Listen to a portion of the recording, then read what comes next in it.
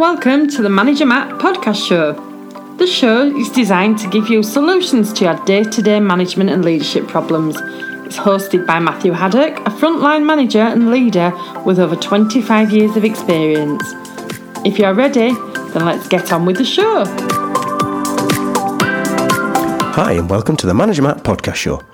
This show is designed to give you actionable and practical approaches which will improve your management skill and give you the results you need. Now make sure you've taken the time to subscribe to the show so you'll never miss an episode, and share it because, as ever, it costs you nothing to pass on a positive message. Now without any more delay, let's get on with this week's show. Now I know it sounds simple to control what's in your control. There can't be anything more basic than that. If your manager is an ops role, then surely you're there to design and make sure the basics are done right.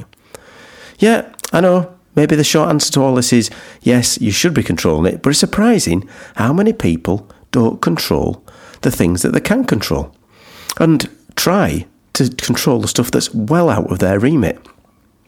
If you think of a business that's sometimes going through lots of change, they're always guessing and second guessing what others are doing outside their remit. Is the competition doing this? Are the competitors doing that? Without really any basis of what's going on. Now some have some fancy marketing information and invest in the best reports, but a lot, it becomes a guess. And what they really should be doing is looking at the stuff that they can control and getting the best at that.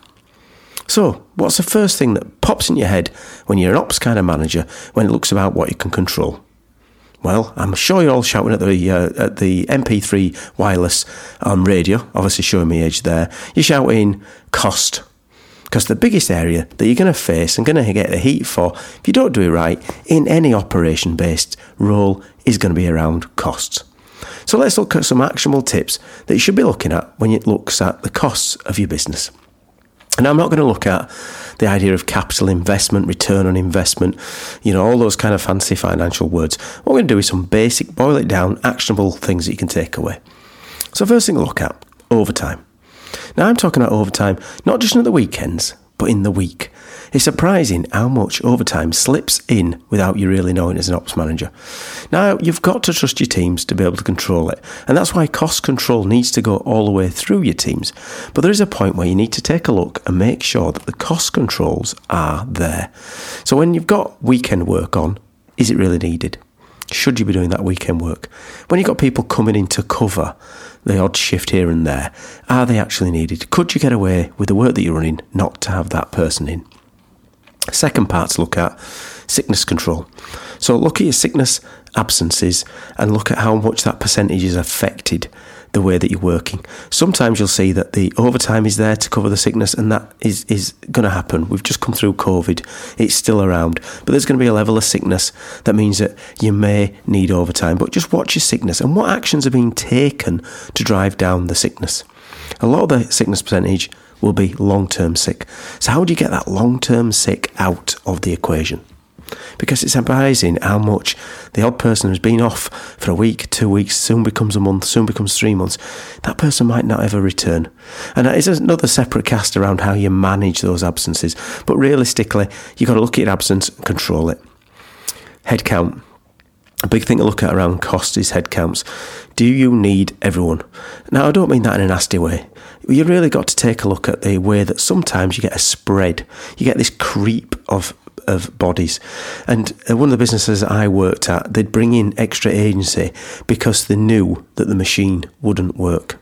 Just in case people, they called them. We'll bring those people in just in case it stops working. Now, that's not getting to any root cause as a manager. Your root cause should be fixing the problem, not bringing in extra people just in case. And that leads me on to my next point. If you're in a business that uses agency, make sure that you're using those agency when and where you really need them. Don't have them there all the time, and make sure that if you're running a certain product that doesn't need them, that you're dropping them out. And other people at the end of the day, but within agency workers are there to be flexible. And those costs just creep in all the time. And that means that obviously you'll end up carrying those agencies as a standard. So you've got your headcount above, and then you've got your agencies on top. Then it's down to things like machine reliability. Things like your overall equipment effectiveness and your downtime can really hit your costs, because obviously if you can finish the work earlier and not run into overtime at the weekend, that's a much better place to be. But it's surprising how much we forget around reliability of machines being a big driver of cost. And as I mentioned earlier, the just-in-case people, some of those extras can be there without you really knowing them in the headcount, but there can also be things that become systematically there in admin roles. So you end a load of admin areas that have been built up over the years that realistically, when you look at it now with the technologies and the processes you've got, are they there for a real reason, or are they just being carried? So you need to have a look at those just-in-case and extras that have been putting them on. Now, one of the things that your commercial people and salespeople always talk about is this idea of having a forecast. And they'll give you a forecast that says, we are going to make this much volume on this day. Now, to be fair to those guys, if you're talking about commercial where you're in a retail environment, you don't really know who's going to come in, who's going to buy. But the volume drives into the factories the actual amount of labour and availability of machineries. So if your forecast accuracy and sales accuracy is miles away, then you end up with a point where you're going to have real problems in the future. So you're going to try to get that forecast accuracy as much as you can, near as you can to what you need. Without it, you'll end up with extra labour, and without the volume to soak that labour up, you end up with extra costs. And one thing that's really big at the minute is the idea of utilities and energy and the cost of that. Now, there's a couple of ways of handling that. Main one is going to be around overusage. So is it under control? Are you running things when you should be running them? Or actually, you're keeping things going when they shouldn't be? Surprising when you're in a business how different it is to somebody's house. Somebody's house, the lights will be turned on off as soon as they walk out of a door. They'll be shutting the door behind them. They're closing the windows. They're keeping the heating under control. At work, doesn't seem to go out the window. Every light's on, every machine's running, every conveyor's going.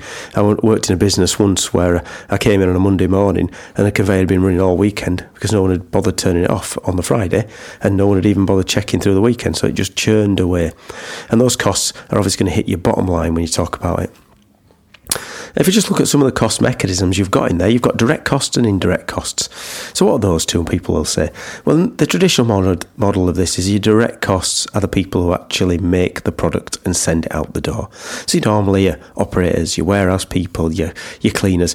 In the old days, those were the weekly paid kind of guys. Your agency usually goes into that. And then you've got indirect costs, which is traditionally your support staff, so engineering, management, sales, supply chain, the monthly salaried people. The problem is that nowadays a lot of those direct and indirect costs are not as easy to separate out. Yes, if you've got a massive pool of agency and you can switch those on and off, it is, but a lot of the people who work for you are going to be really in those buckets of direct cost. You can't just say, don't come Friday, I'm not going to pay you. It don't work that way.